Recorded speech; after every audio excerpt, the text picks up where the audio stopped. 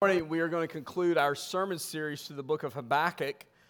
So grab a Bible. If you don't have a Bible, you can grab a pew Bible in front of you and turn to Habakkuk chapter 3.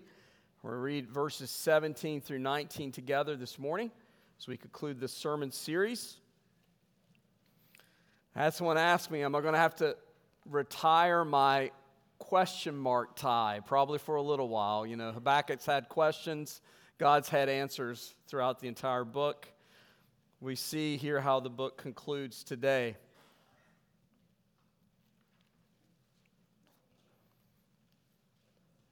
Habakkuk chapter 3, verses 17 through 19.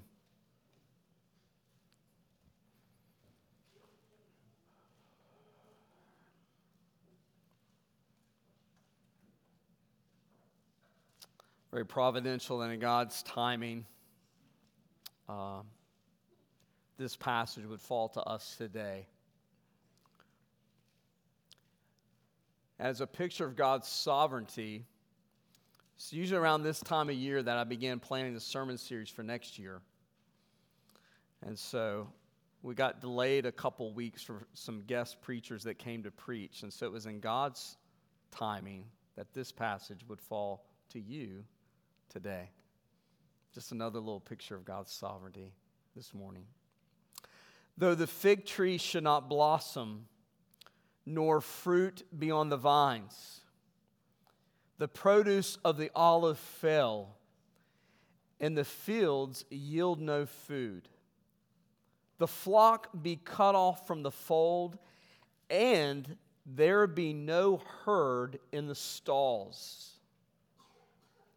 Yet I will rejoice in the Lord. I will take joy in the God of my salvation. God the Lord is my strength. He makes my feet like the deer's. He makes me tread on high places. To the choir master with stringed instruments. Let's pray. Heavenly Father, we come here this morning still rattled emotionally, mentally from winds, from devastation that's been just ravaged across our state.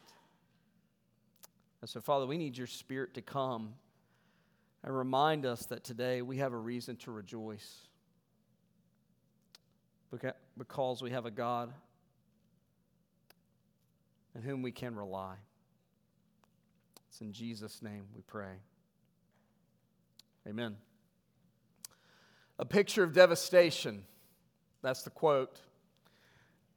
I'm sure as you hear that word, a picture of devastation, your mind immediately goes to our friends and family, folks that we know in the Fort Myers area, that their homes and their land was just destroyed by Hurricane Ian.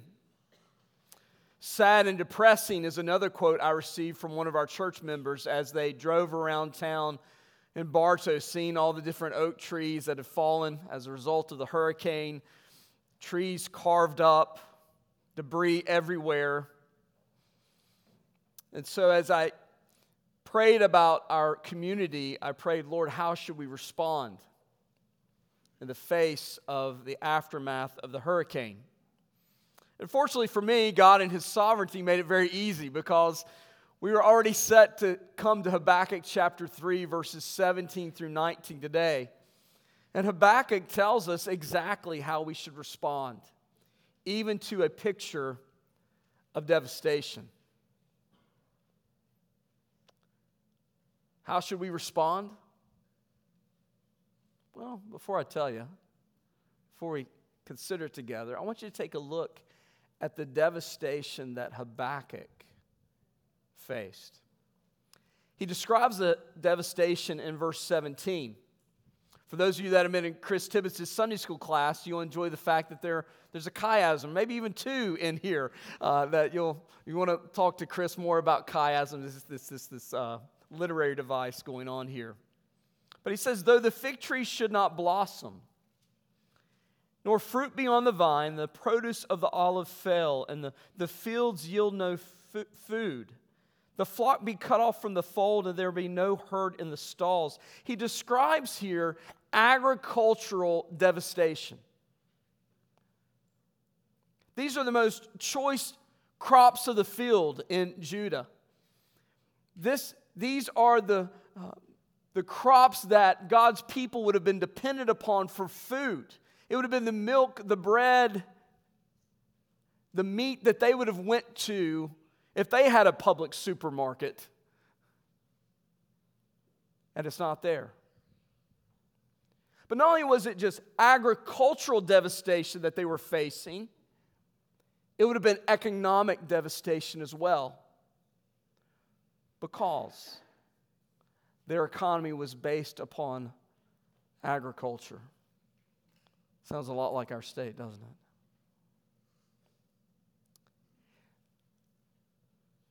The devastation we've experienced has come as a result of the fact that we live in a fallen world and that God's creation is powerful and it rakes hurricanes and tornadoes over the land. The devastation that God's people were going to face in Judah was as a direct result of their disobedience and their sin upon God, against God, for that idolatry. I'll save us time, but there are a number of verses in the Old Testament, several passages in Leviticus and in Deuteronomy that God promised His people that if they forsook Him, that if they pursued idols, that He would devastate their land. That their crops would not grow, their cattle would die, it would be taken from them. And so we know that the question that God had to answer before Habakkuk was Habakkuk wondered how in the world God, as a holy, just, sovereign God, will allow His sinful people to continue. And we've learned throughout this book that God said, don't worry, I'm going to send the sinful Babylonians to punish them and discipline them and conquer them and carry them into exile. And then God has to answer the question from Habakkuk that it says, but why? Why would you use a nation far more wicked than your people to punish them? Well, what does God say? Don't worry, I'm going to punish the Babylonians in due time. So in response to all of this devastating news, how does Habakkuk respond? How we should respond. It's in verse 18. Yet. Have you met the word yet? Yet. In your walk with Jesus? If not, today's the day. Because yet is the turning point of this passage that tells us how we're to respond to the devastation in our lives. Yet I will rejoice in the Lord. How are you to respond? How am I to respond today? No matter how bad life gets, rejoice. Why? 2 reasons. The first reason you should rejoice is because God is sovereign. God is in control. That's what we see here in verse 19. We see the sovereignty of God pictured here. It says there, God the Lord is my strength. In other words, God is in control. Everything that I face comes to me because God has allowed it. This week, Jennifer said to me, I hope she doesn't mind me quoting her. She said, "Who? Cancer and hurricane in the same week. That's quite a bit." As we were about 9 or 9:30 on Wednesday night, as we heard trees falling all around us, the wind was whipping, Jack and I fell asleep. While Jennifer was texting her mom and her family and my family to see if we were safe and sound. And when I woke up about 2.5, 3 hours later, she said, "Not only did you sleep, but you snored." I said, I slept like a good Calvinist, right? Why? Because God is sovereign. God is in control. Well, we can joke and we laugh about it now, praise God and thank God that we all made it through safely. But in all seriousness, I've heard jokes from other spouses in the church about some of your elders that they slept like good Calvinists as well on Wednesday night as well. Why? Because we know that God is our strength. It isn't that we just throw our lives to fate and to the wind, no pun intended. But we know that God is sovereign. He's in control. And that's why he says that he will make my feet like the deer. Some of you men go deer hunting. Are deer fast? You better believe they are. But this is a picture, it's a metaphor used of soldiers and how swiftly they can come into a territory. So there's a play here that the sovereign God that's going to allow the Babylonians to come in and sweep Judah away will allow God's people to sweep back into Judah, because someday God will sweep the Babylonians off the face of the map. Why? Because God is sovereign. And so why does Habakkuk rejoice? Because he knows that God is sovereign. And then he gives assurance here in this metaphor, and he makes me to tread on high places. In other words, have you ever seen goats up on high places? And you wonder, how in the world did they get there? There's this goat island in Georgia that some folks would take me to when they were fishing on a lake near where we used to live in Georgia. It was Goat Island. How did the goats get there? I have no idea.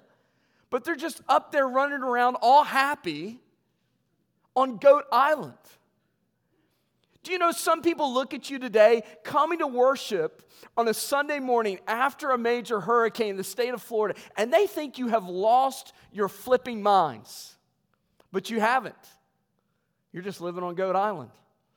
Or Sheep Island, let's say. A bad metaphor there. We know where the goats are in the Bible.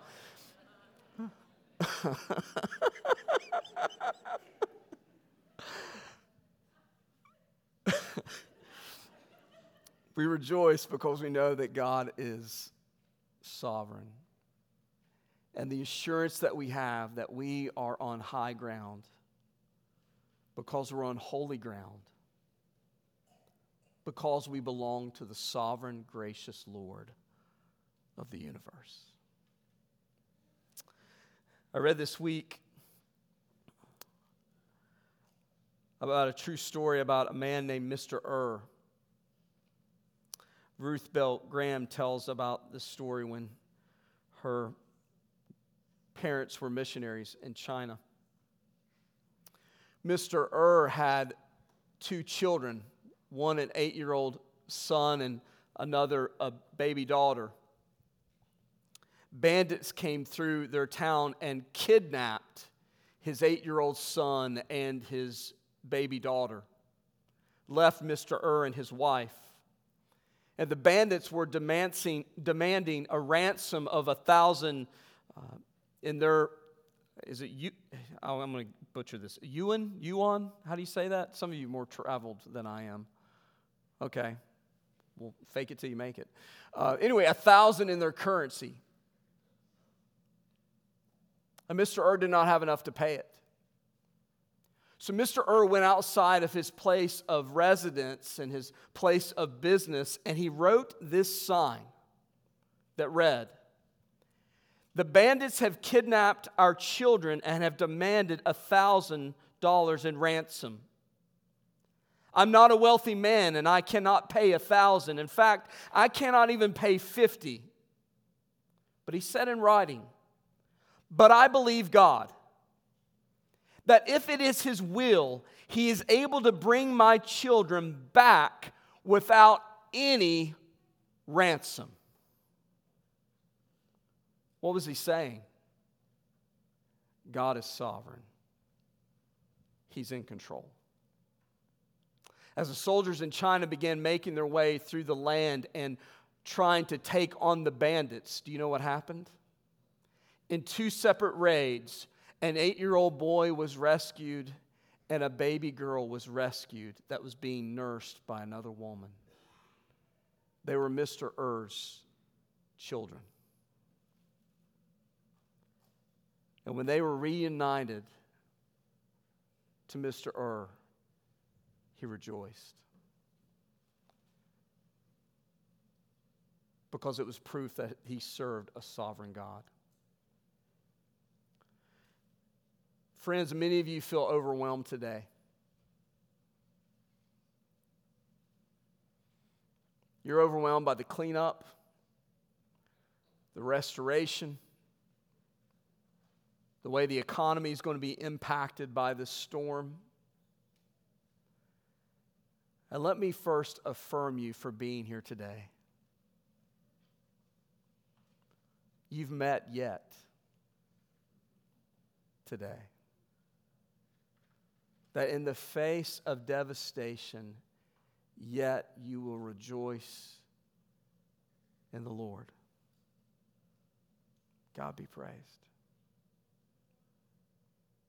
You've met to sing praises about God's amazing grace because you know that deep down there's still a reason to rejoice today because God is sovereign and He's gracious. Which brings us to the second reason we're to rejoice today. Not only because God is sovereign, but because God is gracious. You know that God has paid the ransom you could not pay. And He paid that ransom by sending His Son to take your place. God be praised. How do we see that God is gracious in this passage? Well, in the face of the total devastation that Habakkuk knows the nation of Judah is facing, he says in verse 18, "Yet I will rejoice in the Lord." And that Lord is in all capitals. It's the covenant name of God. It's Yahweh. It's the great I am, the covenant making, the covenant keeping God.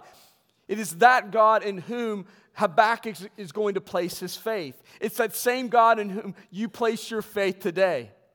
Habakkuk knows that even though Judah is going to be destroyed, he has faith in the sovereign, gracious God of the universe that He's going to bring His people back from exile, just as He rescued them from slavery and bondage in Egypt, and He will put them back in the promised land. But friends, we rejoice today over God's sovereign grace because we've had a far greater enemy in which God has rescued us from, which is not Egypt, the Babylonians, or the wind of a hurricane, but it is the opponent of Satan, sin, and death. And we rejoice over God's sovereign grace because we know that all of us were spiritually dead, just as Patrick educated us about just a few moments ago, and that there's nothing we could do to spiritually revive our hearts, but God be praised that in love He predestined us to be adopted as His sons through Jesus Christ our Lord. And it's by grace you've been saved through faith. And this is not your own doing, it's a gift of God, not by works, lest any of us should boast. Rejoice today because your God is sovereign and your God is gracious. And that's why He says in verse 18, "I will take joy in the God of my salvation."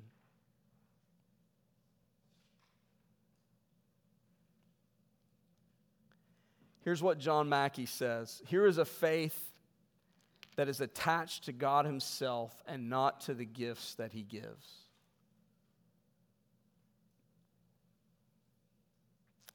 There are some people that would walk away from Jesus if they had faced what you faced this week. Do you know why? Because unfortunately their faith was tied to God's gifts and not God Himself. But not with you. It's the person of Yahweh Himself. It's the person of Jesus Christ in whom you place your trust. And that's why you're here. Singing. Writing checks to put in the offering plate. Why? Because you know God is sovereign. And He's gracious. And you know that you wouldn't be a child of God today had it not been for His sovereign grace.